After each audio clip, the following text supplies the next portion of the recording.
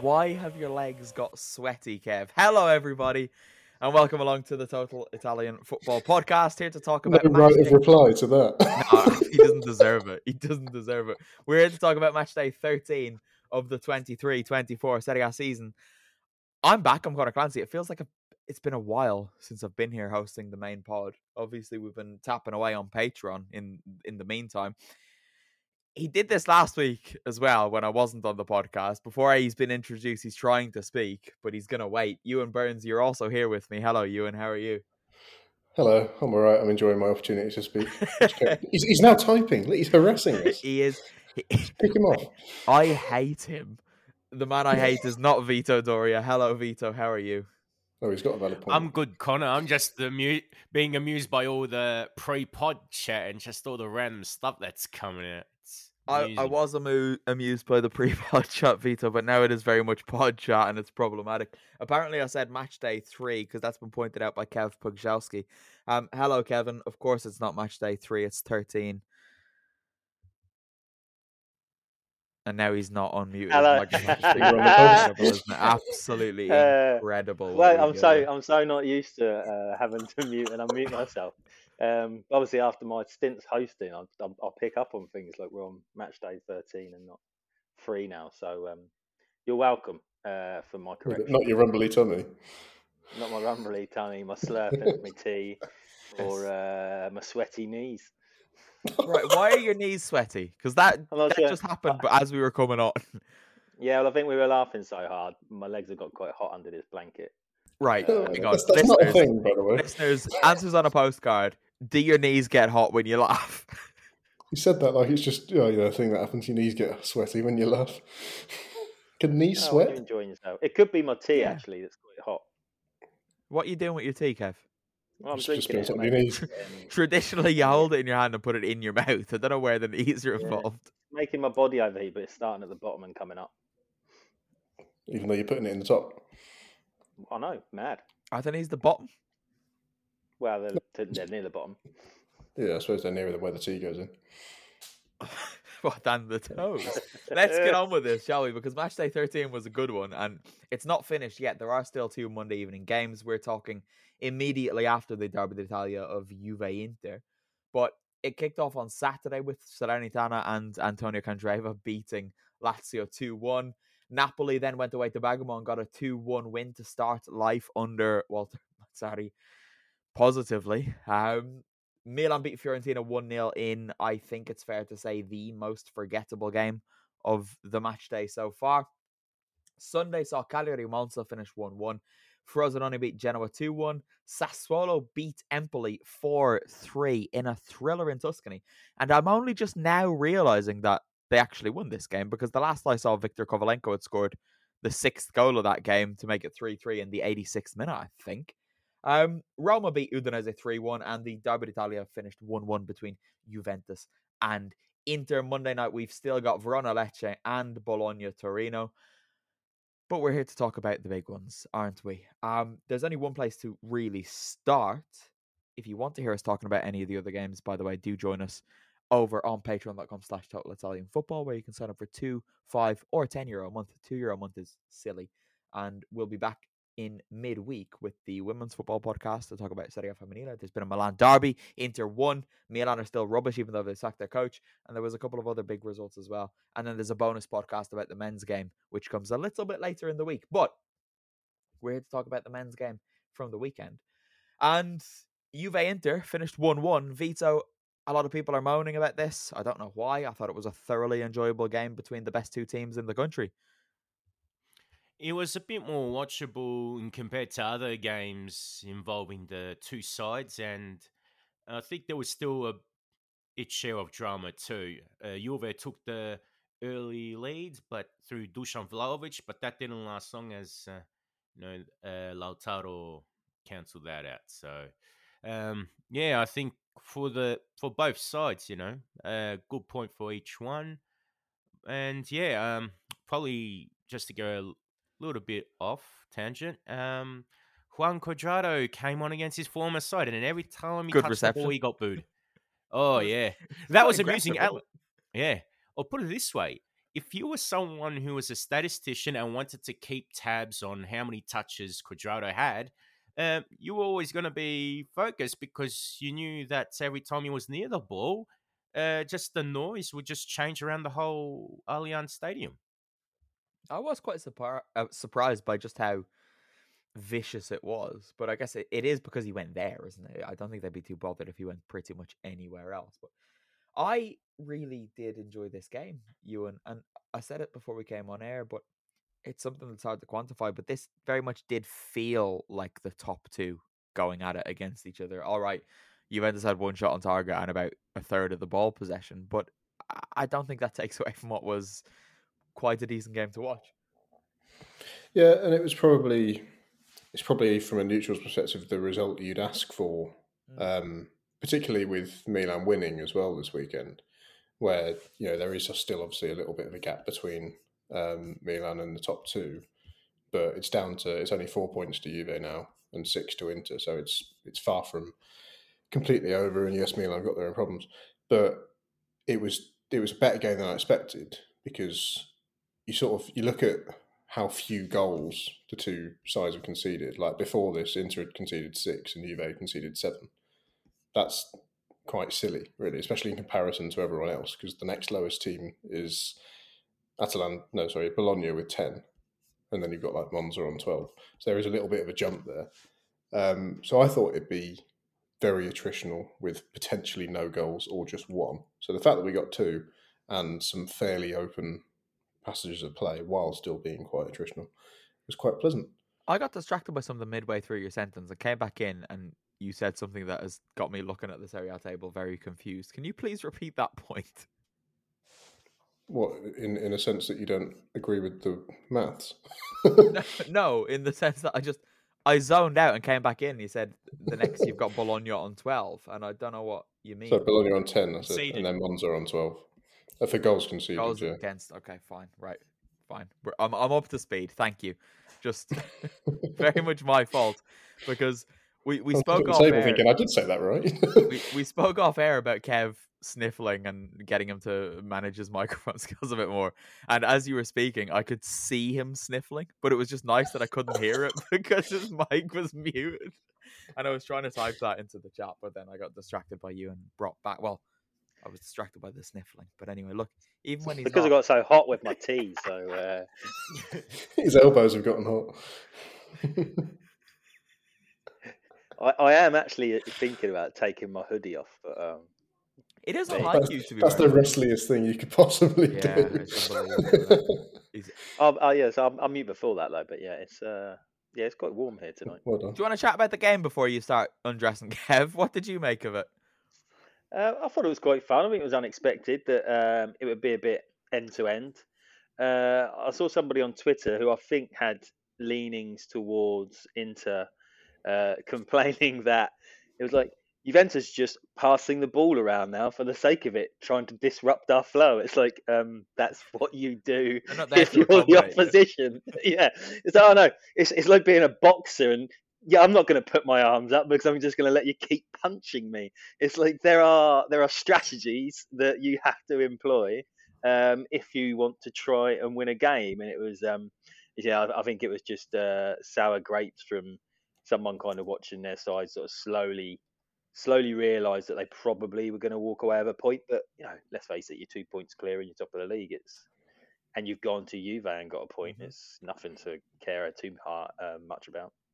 The other thing that's quite nice with what you were saying, Connor, about the idea of it feeling like a top 2 game, 2 very good goals as well. Yeah, like high quality goals, especially Inter's, but Juve's was still very good as well. Satisfying as well when they're scored by the number 9, isn't it? I don't know why that just adds something to it as well. Because it's already not going to happen this season because of how good Lautaro has been and Vlahovic being absent. But you want those 2 to be fighting for Capocannoniere, really, don't you? And this was a little snippet of what that could be like. Mm-hmm. Why did you say and Inter's was very good as well? Because I thought that was nicer. I said especially quicker, Inter's, smoother. Oh, okay. I thought you said as well as Inter's. But Inter's was better, but Juve's was still nice and slick. Guys, can I bring a theory to the table that I've had for quite a while, and I just think I've been missing from appropriate main pods to raise it. I've got a Juventus theory that I want to get your guys' opinion on, because I've not had the chance to discuss it with anybody yet, and it's just been increasing in strength as the weeks go by, and I want to nip it in the bud if it's a false one. But we'll go back to, I think it was September, was it? When Juventus went away to Sassuolo and they got pumped. They shipped 4. They looked dreadful for most of the game, but for the opening 15 minutes, they actually looked really good. And I think from a Juventus perspective, that match will, at the end of the season, they'll look back and say that's the best thing that's happened to us this year, because it'll probably make them win a trophy, possibly Serie A. But from a neutral's perspective, I think that is the worst thing that could have possibly happened to Juventus this year, because there's a really clear before and after with Juve when you look at that game. Before it, Allegri was trying some new things. Chiesa was playing with a lot more freedom, and he was linking up with Vlahovic really nicely, or Ken, whoever was playing alongside him in any given game.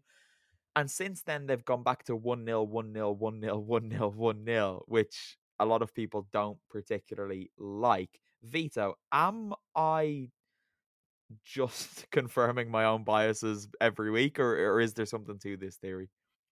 I think there is something to this theory because Juventus were looking fantastic before that Sassuolo game.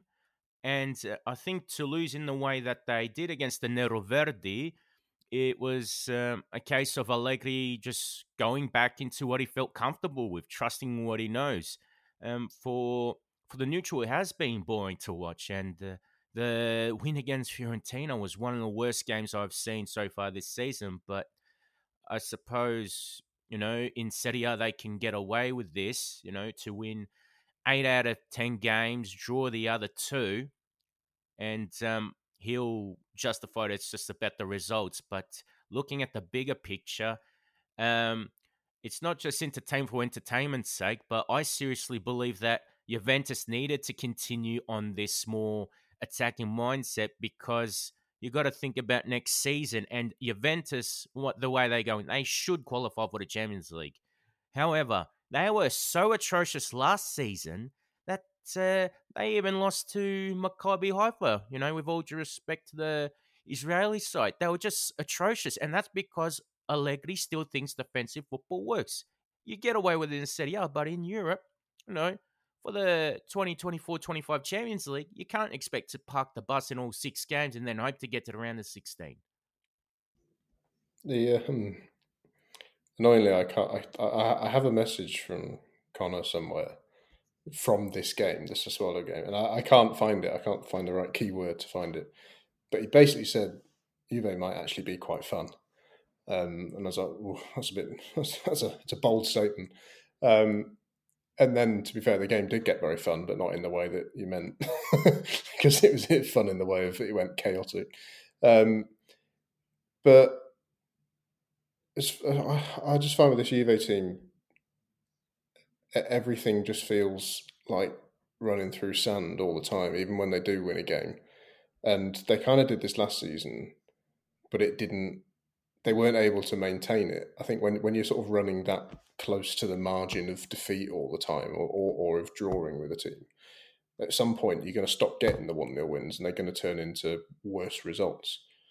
Kev, give me your 2 pence. Yeah, I don't think they've changed tack too much since that Sassuolo defeat. I think it's Sassuolo. They can just be crazy at times. They can do this to top clubs. They can lose to poorer teams.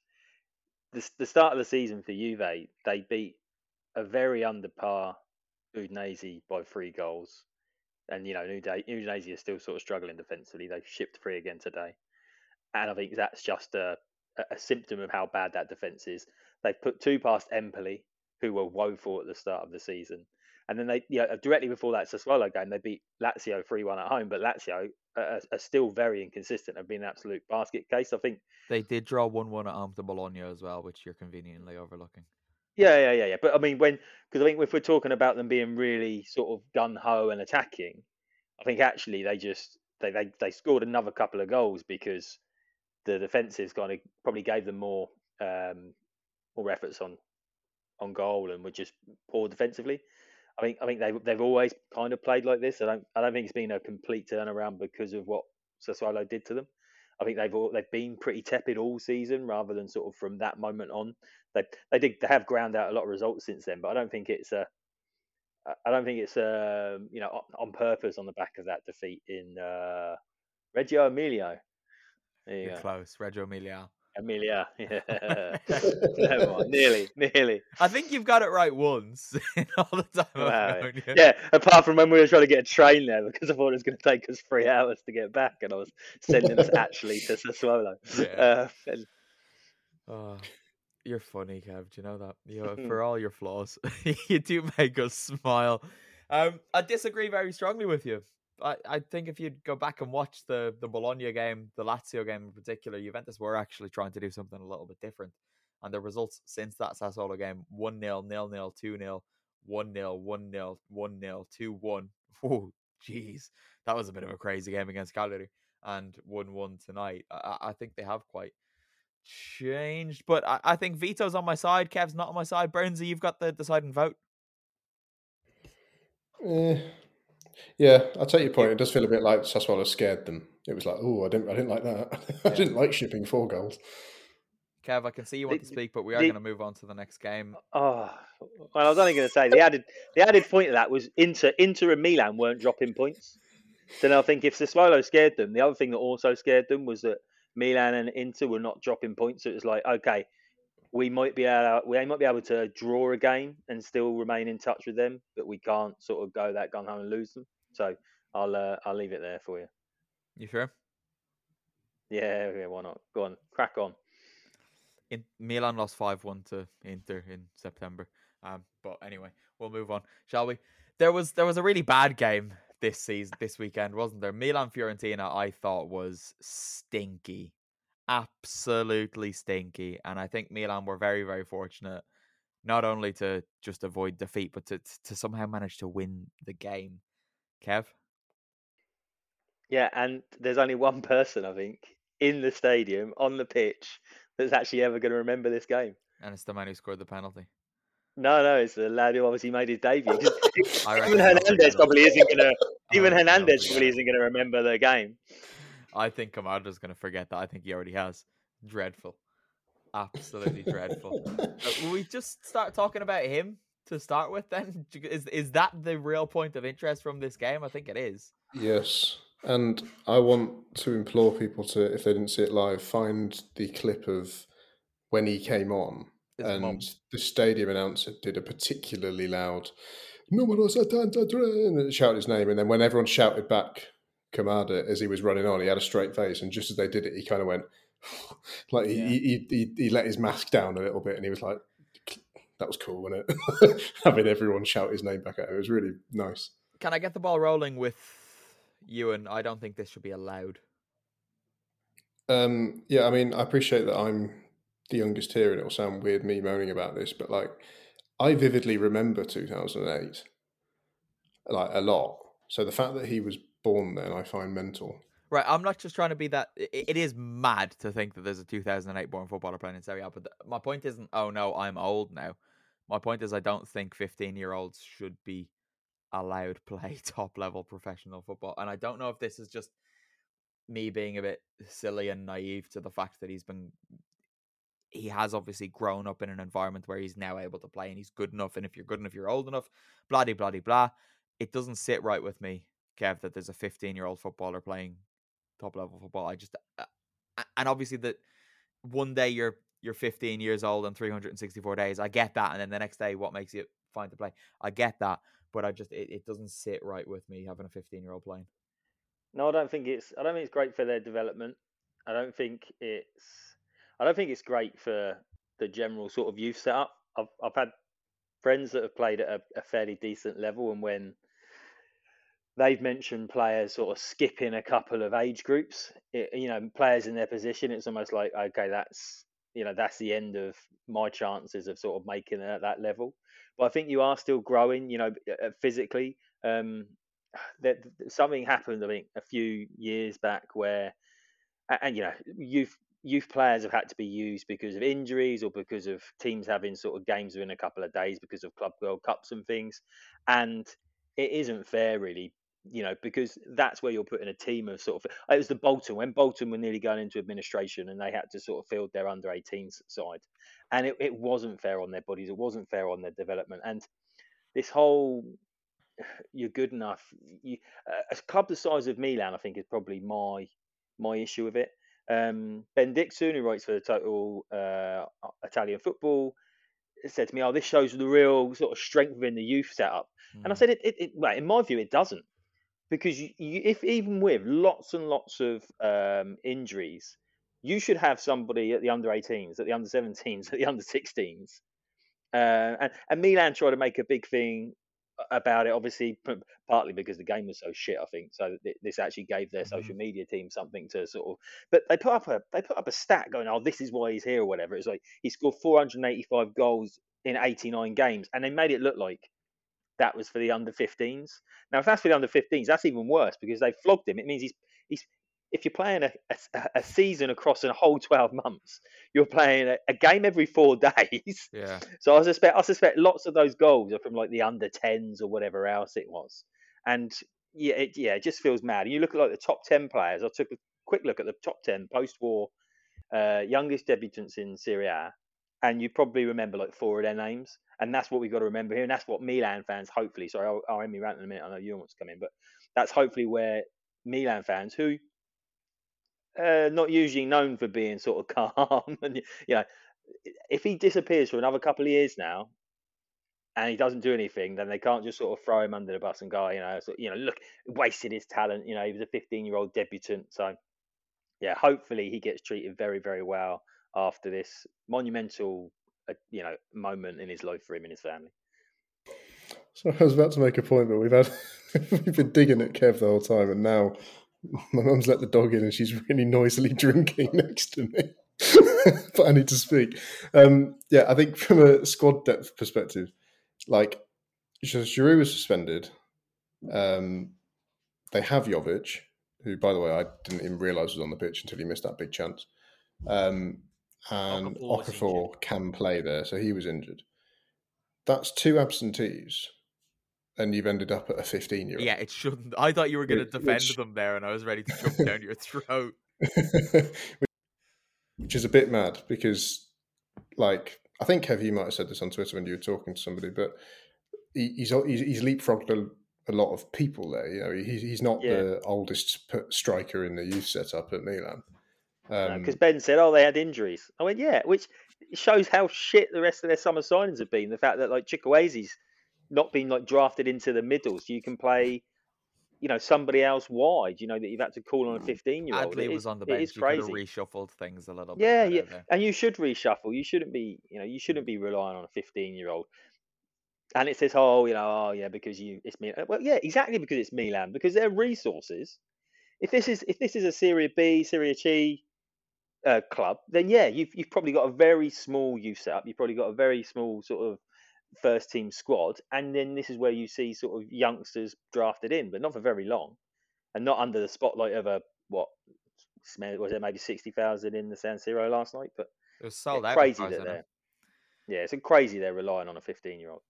I'm appreciative of the fact that you are at home and you're not always at home in that house, but you don't need to show us every single fucking move the dog makes, because we are trying to get on with things as normal. She wasn't climbing on you when you were angling the camera down towards the floor, but Fiorentina will be kicking themselves after this, Vita, because they were the better team.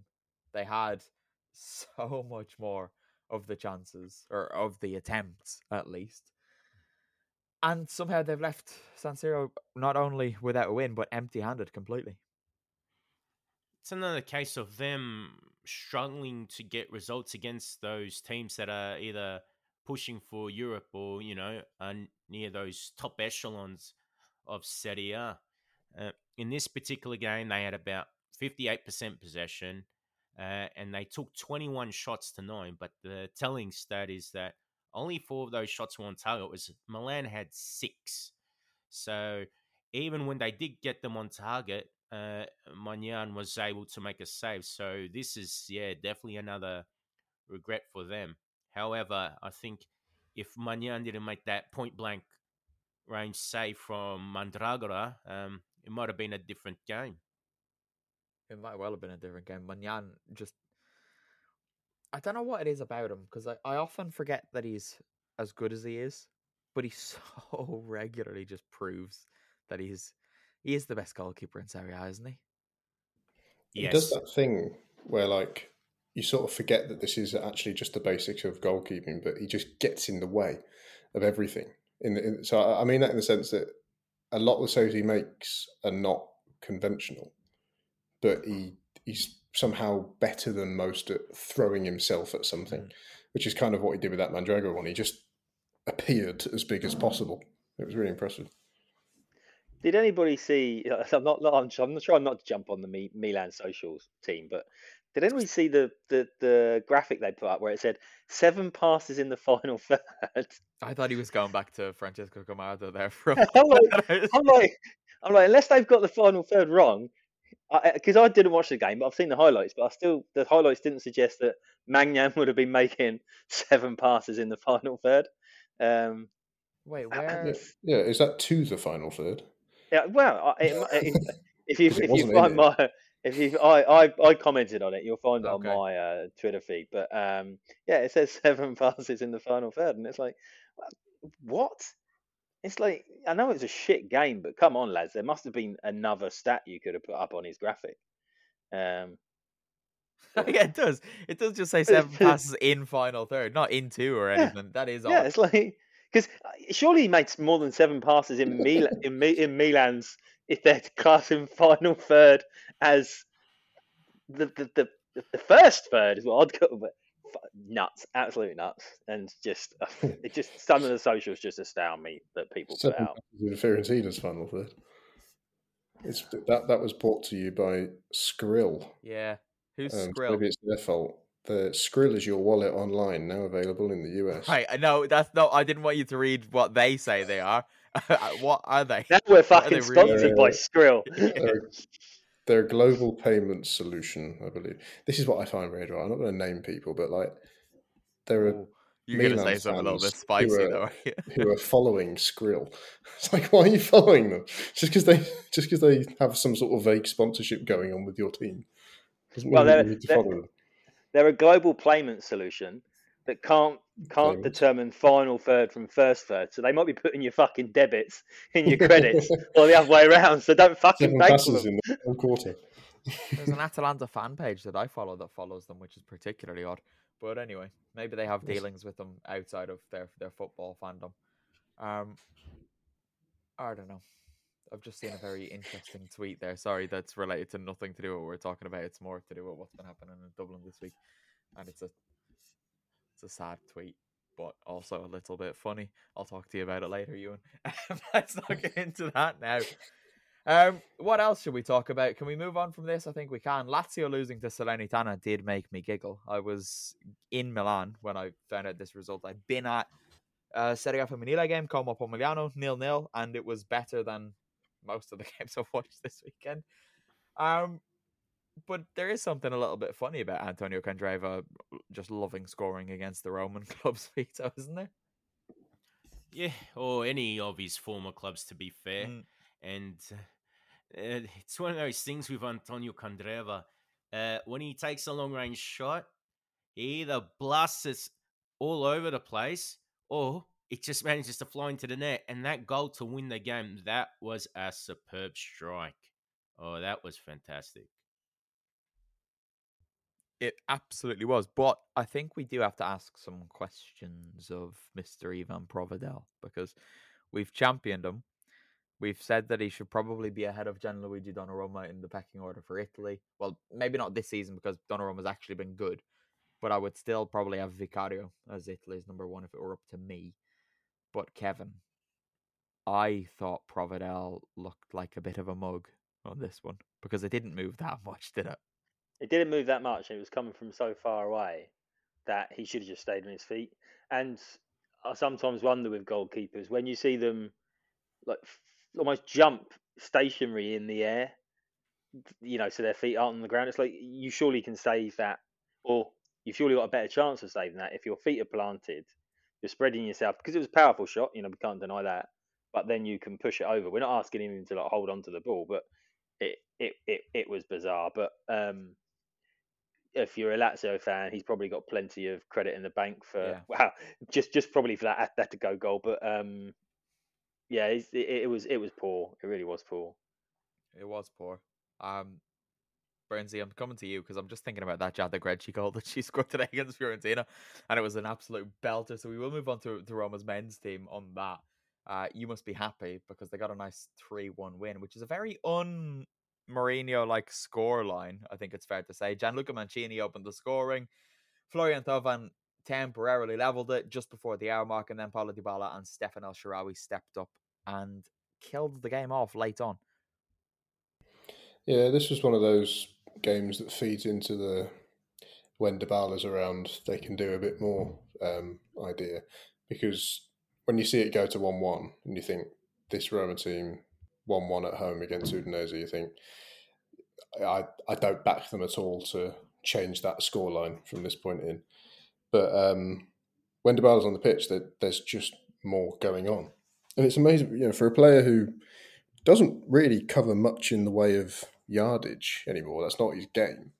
He just makes everything happen and is always on the ball. And lo and behold, he went and scored what was the winning goal. And it's a very, like I say, it's a bit unusual win, but a very welcome one. Kevin, there's something about Paulo Dybala and Francesco Totti in your post-match piece, and I can't remember quite what it is. Yeah, well, so Totti has the most goal involvements against any one side, which was 20 against Parma. Okay. And Dybala went one behind him tonight with his assist for the Mancini goal and his own goal with 19 against Udinese.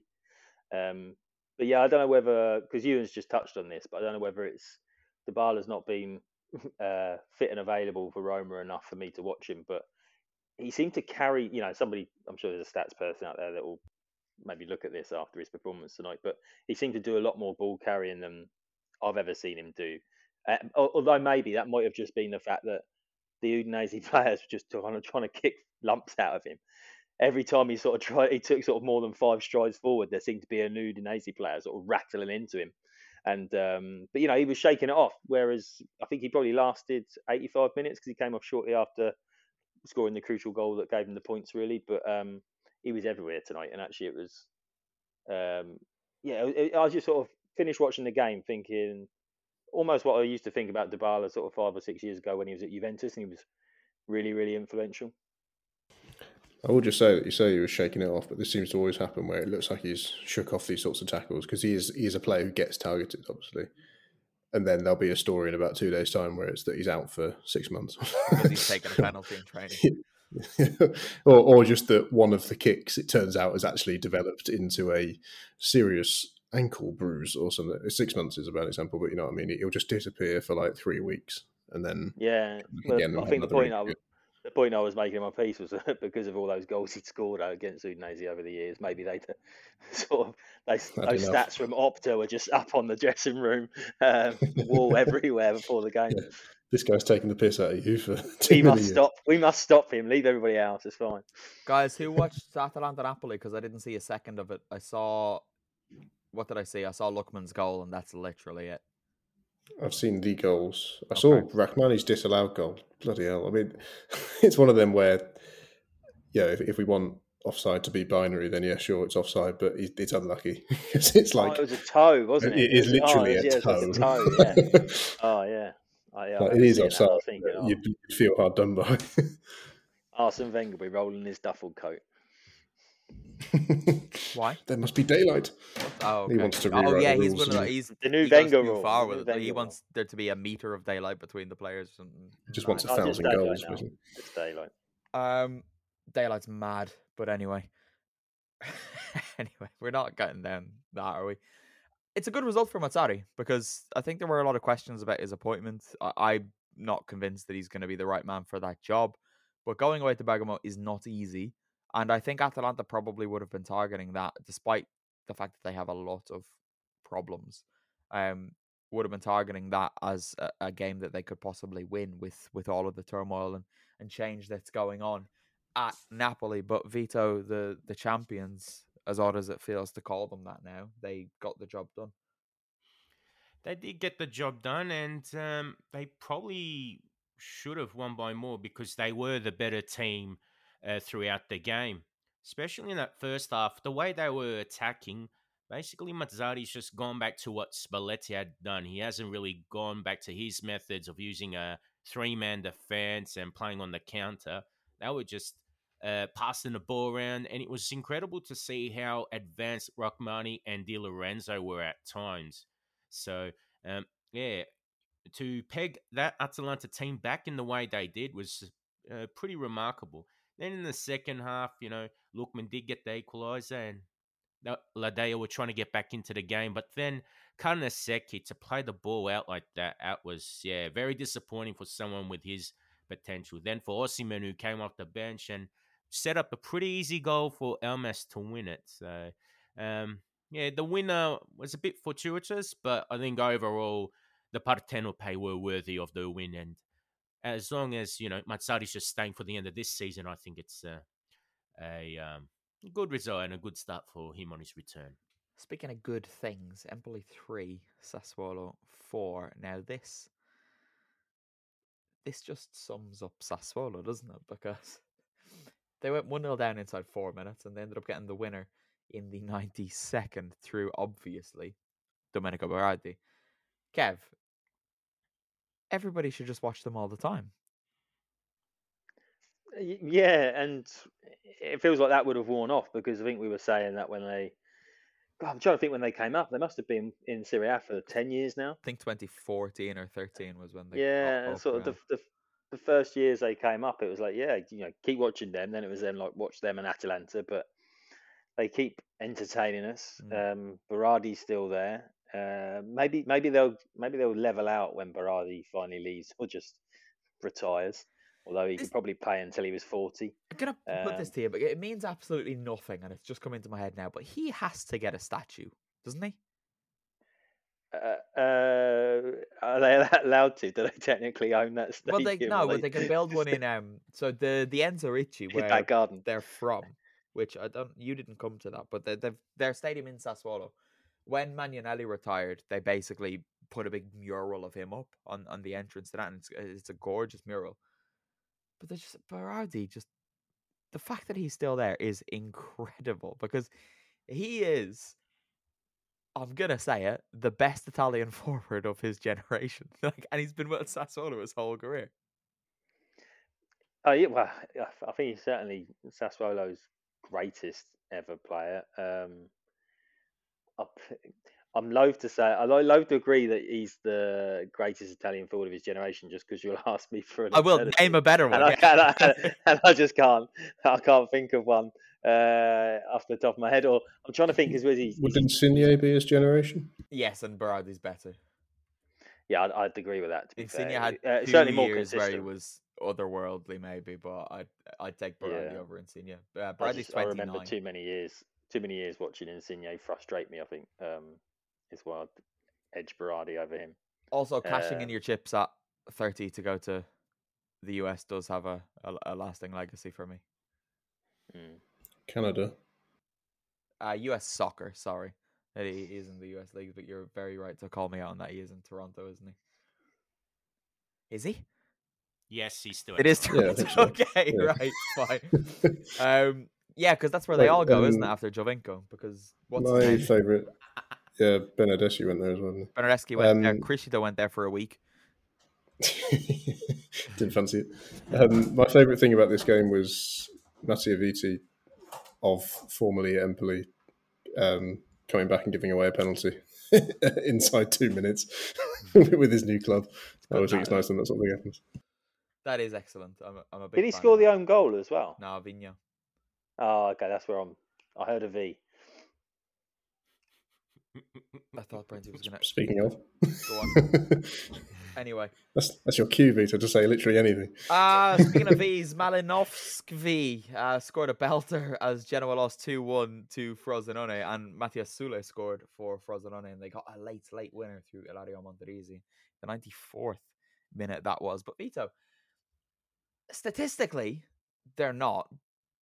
But I think Frosinone are quite fun this year.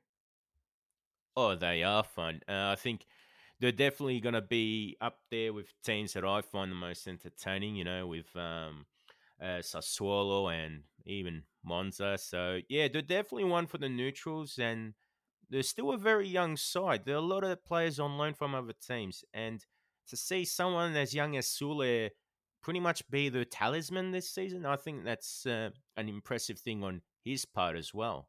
Vita, why are they fun? Like, if someone doesn't watch them and hasn't watched them but thinks, maybe I'll watch something different this week, why should they watch Frosinone?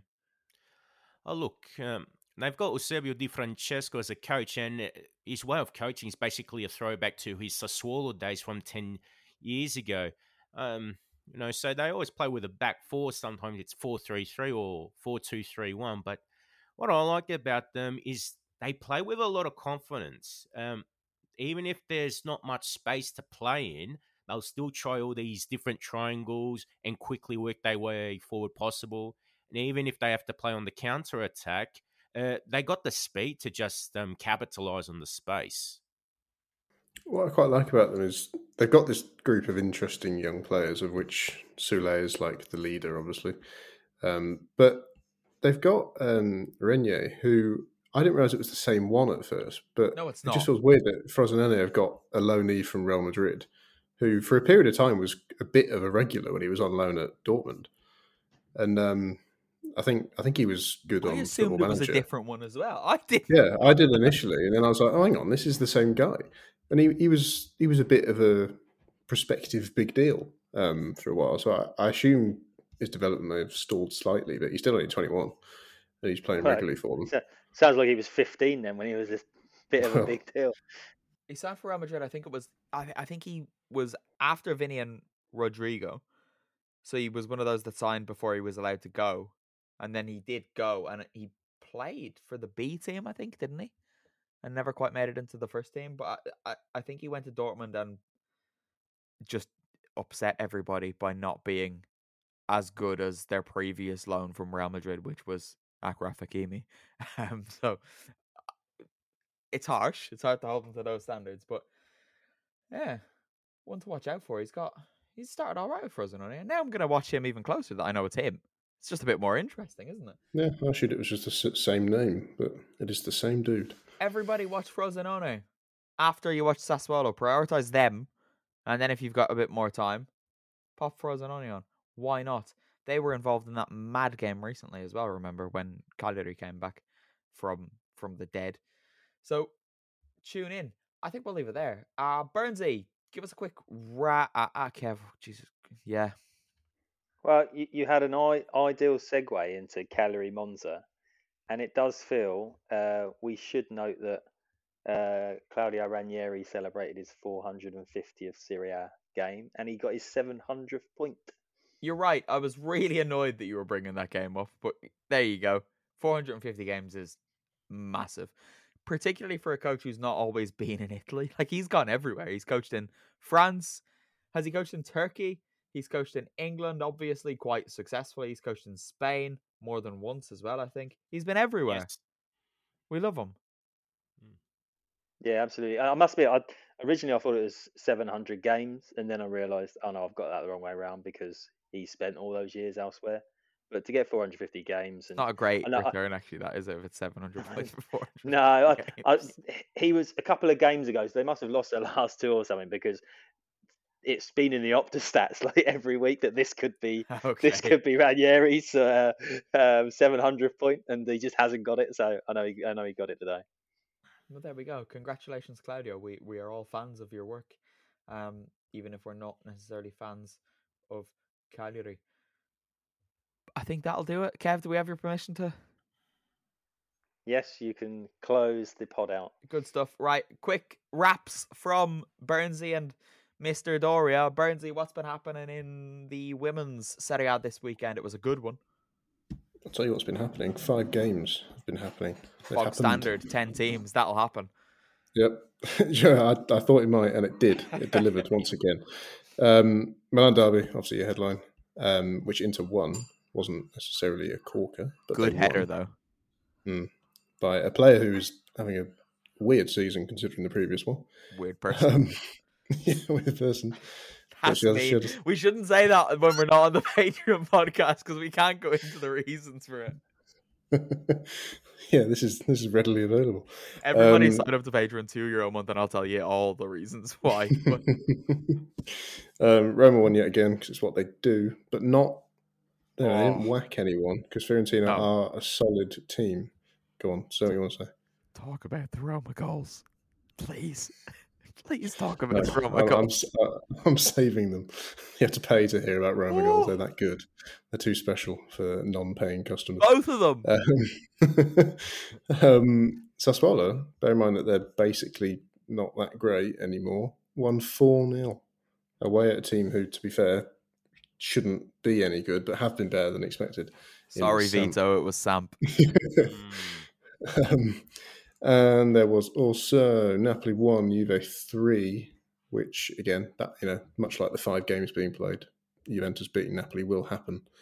But a sad thing happened. 1-0 down early though, and Giulia Grosso, sorry Canadian listeners, she was our player of the week last week. She got injured after 4 minutes, and it doesn't look very good. Well, there might be more news on that by the time we do the women's pod. And Como 0, Pomigliano 0, which, as you said, you were at, which was pleasant for you. Everybody's moving home. Who's moving home? 20% of the league. Inter have moved to a more central location, so if you are in Milan, you can go to an Inter game very, very easily now. Whereas in the past, it was a little bit awkward, and you didn't know. You might have a clue where it is. Yes, and Samp are moving out of Vercelli to go near Genoa, I think, but not quite in Genoa. But I don't know when that's happening. Maybe tomorrow. They've got the van booked. Yep. So there you go. Serie A Femminile is a load of fun. So I would recommend heading over for that podcast. The team of the week is scheduled on the website, so that'll be going out tomorrow as well. But anyway, Vito, what's been happening in Serie B?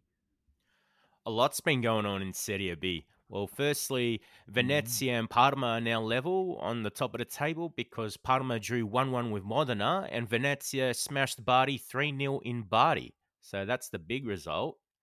Cesc Fabregas, on his debut as Como coach, got a win against Varalpi Salor 2-1, and they have a catch-up game midweek, so there's the potential for them to outleap Cremonese and jump up to third. So that's the news from him. And other news, 2 more derbies I'll point out. Catanzaro finally broke their losing streak and bet Cosenza 2-0, and then Sampdoria, they bet Spezia 2-1. So that's 3 wins in a row and 4 out of 5 wins. So good turnaround for Pirlo. I've decided I have a hot take on Parma. Do you want it? Yes. They don't like it up them. They bottle it in the derbies. They somehow managed to not beat Reggiana, who were woeful at the start of the season. And now they've dropped points against Modena, despite obviously being a better team than Modena. And they lost against Modena in the home derby last year because they can't do it. But come on, Parma, get your act back together. Back-to-back games without a win. Not happy about that. Can we not get Cremonese back, please? Can you see to that, Vito? Does he hold that power when you're watching Serie B? I think the plan should be just mark Massimo Corda because he's leading goal scorer with 9 goals. He's a Serie B specialist man, isn't he? Spezia are in trouble, which is always sad. I hate when you see the Serie A teams go down and then struggle again, and it does happen quite often when you go from Serie A to Serie B, probably more than it does in most other countries. And Spezia are bang in trouble down there. I can't remember the last time they won a game. I think they've only won once this season. It's not great. But anyway, that'll do it. Vito will have the roundup on total-italianfootball.com very, very soon. You and Burns will have a written write-up of the Serie A Femminile season, and we'll be doing that podcast probably on Tuesday is when that usually gets recorded and published. And that'll just about do it. Say goodbye, Kevin. Goodbye, everybody. Bye, everybody. Bye.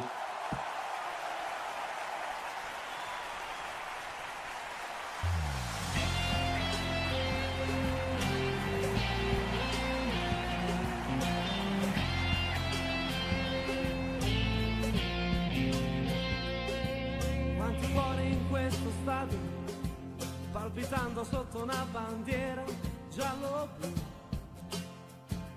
giallo-blu. I nostri eroi stanno entrando in campo e si alza il coro della Nord. Ale, Frosinone Ale, mille sciarpe nel vento e una città che sogna e che canta. Ale, Frosinone Ale, non ti lascerò mai, sarò sempre con te. Ale, Frosinone Ale, non ti lascerò mai, sarò sempre con te. È una fede che ci ruba il cuore, è questo inno che ci fa sognare. Ale, Frosinone Ale, non c'è storia, c'è soltanto una squadra, una maglia da onorare. Ale, Frosinone Ale, in campo i nostri leoni, c'è il Frosinone che gioca e io canto. Ale, Frosinone Ale, non ti lascerò mai, sarò sempre con te. Ale, Frosinone Ale, non ti lascerò mai, sarò sempre con te.